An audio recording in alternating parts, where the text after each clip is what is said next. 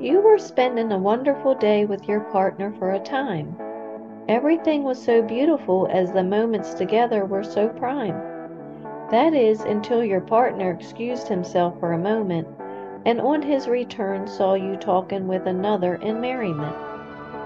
Even before asking you who the person was, your partner accused you of unfaithfulness, a potential suitor, he said, as if he had probable cause. He continued with cruel words, I can never leave you alone. You're always looking for someone else, it's just how you're prone. And the standoff begins as you're caught off guard, and that wonderful day quickly turns into a nightmare. A fight to the finish is on your hands. He's like a dog with a bone that he won't let go of as the event turns into an immense warfare. Because you talk with others as you wish, and this jealousy play by your partner is just so childish. By talking to others, you broaden your thinking. You gain information as you hone your mind for forward thinking. And this jealousy by your partner is a control tactic that you see through. His intent to gain control over your actions as he attempts to make you feel blue.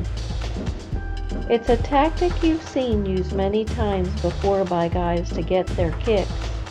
They block their date from interacting with others by using such mental bricks.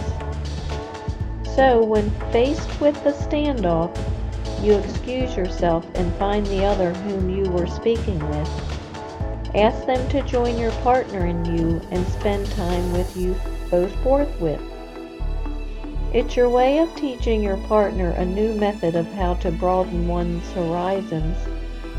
It also shows you're in full control of you and how, unlike them, will never let your mind become wizened. For as the Bible says, the tongue of the wise uses knowledge rightly, but the mouth of fools pours forth foolishness, and so goes your partner as he acts so impolitely.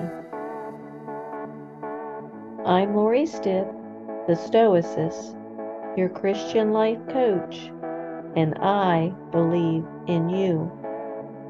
If you like what you mentally now see, join my website to learn and think like me at stoicmatchmaker.com.